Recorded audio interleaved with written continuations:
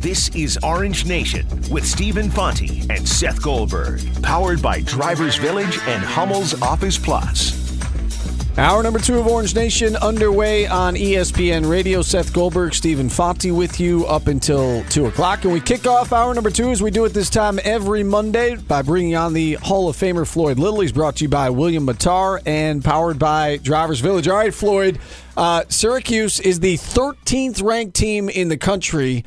You're one of the most vocal SU supporters that I know, but even you have to be surprised that midway through year 3, this team is back in the top 15, yes? Well, I'm surprised that they're back in the top 15, but, I told you a year ago they wasn't getting the respect that they deserve. You did say that. The teams they played last year, the ranked teams, they could have beaten some of those. They wasn't getting the kind of respect, and now they are. They've moved all the way up to 13th from nowhere.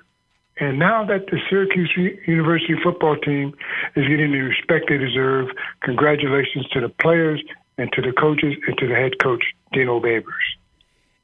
When you look at this Syracuse team, Floyd, you mentioned the games last year where they were just coming up a little bit short. What's the difference this year? Why are they able to finish off these wins where last year they couldn't?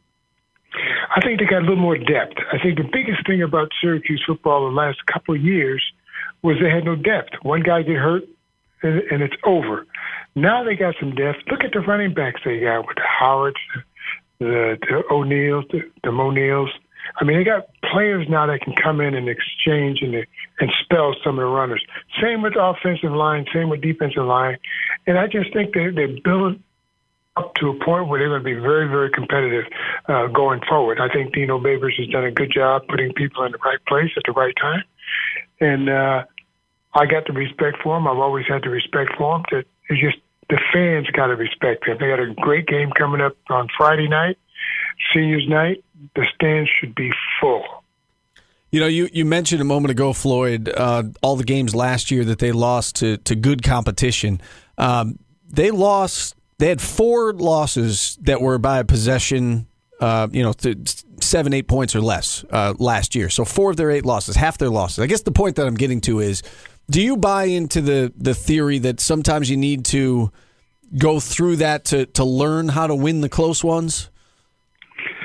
Steve, I don't know. I don't think so. I just think it happens. They didn't have the physical ability a year ago. I see what they've done offensively and defensive line has been just outstanding this year. The sacks they had, the hurries they have had, the tackles they've had, the fumbles they've caused. It's just a matter of getting people in the right place at the right time and doing the kind of job that they're capable of doing. I think they've done an outstanding job all year. As you know, and as Seth know, 2 plays could have been undefeated. And this is a team that continues to grow and move, and they're gaining the confidence they need to go forward. I know they got a team coming up that they haven't done well against over the years against Louisville. They're favored by 3 touchdowns or so. But that doesn't mean anything. They got to go out there and dominate them and take care of business. And this team is now starting to learn how to win, how to close the show, how to keep their foot on the necks of their opponents. And this is what we talked about all year. They haven't been doing that. This week, when they played against Wake Forest, they showed me, being down 10-0, that they have the ability to let that slide and come back and play their kind of football. And that's what we've been doing. I was so proud of them. I'm just overjoyed with the success of this team so far. Floyd, we look at Saturday's game, and Steve and I talked about this earlier on in the show, but at some point, Dino Babers and the offensive coaching staff made a conscious decision of, we're not winning this game throwing the ball. How excited did it make you, as the former running back, to see what the Orange was able to do on the ground and the job that they did scoring the ball and moving the ball just by handing it off? Well, Dino is a coach. He's a real coach's coach. What he has realized is you got to take what they give you. This is what good defensive coaches do, what offensive coaches do. They take what they give you. They can only take away so much. A defense can only take away so much of an offense, but they got to leave some vacancies and some holes somewhere. And this coach is smart enough to take advantage of what other teams give them. And if you can't run it, you got to throw it. Can't throw it, you got to run it. and he realized that he wasn't able to throw the ball. But the wind was a factor also. You don't realize the passes that some of Dungy's passes thrown, the wind took them. I mean, it was just apparent that his accuracy wasn't there because of the wind, and so the wind was a big factor. So let's run the ball. I made the case earlier in the show, Floyd, that I'm not sure the Syracuse team from last year, the year before, would have been able to win a game like that. I mean, we saw the last time Syracuse went to Wake Forest was 2 years ago. They were dealing with that hurricane. They couldn't throw the ball, and as a result, they couldn't move the ball, and they finished with 9 points. I was encouraged by the fact that they had to run the ball, and they were able to run the ball. Are you encouraged by that? Oh, absolutely. I talked to the running backs before the season started. They got a slew of running backs that can really rock and roll. This Howard kid is a pretty good kid, and Bo Neal is doing a great job, especially against a state that he came from, against North Carolina. So, and Strickland is doing well, he's running the ball well and playing hard. I mean, we got the ability to do that. We just don't have that big back like Boston College has. But we have the ability to run the ball. The linemen are good. They're making blocks and sustaining blocking. That's what it takes to be good runners. Not just to bump somebody and back off, but bump them and sustain the block to give the back the ability to cut and shake and bake to that hole and get through. And they've been doing well. I've watched the game. I watched the running of some of the backs. And they're able now to find the holes, run behind sustained blocks by the offensive line, and get some yards. They're doing well. We're talking with Floyd Little, of course, the former Orange great and the Hall of Famer here on ESPN Radio. And Floyd, a little while ago, Steve and I were talking about Eric Dungy and the career he's had. And we were talking about, a potential Mount Rushmore of Syracuse quarterbacks. And obviously you throw Donovan McNabb and Don McPherson and Marvin Graves on the list. Do you think that Eric Dungy has played his way on? Where do you think he stands here as we look at SU quarterbacks? I think he stands at the top, in my opinion, because of all of his skills and his ability.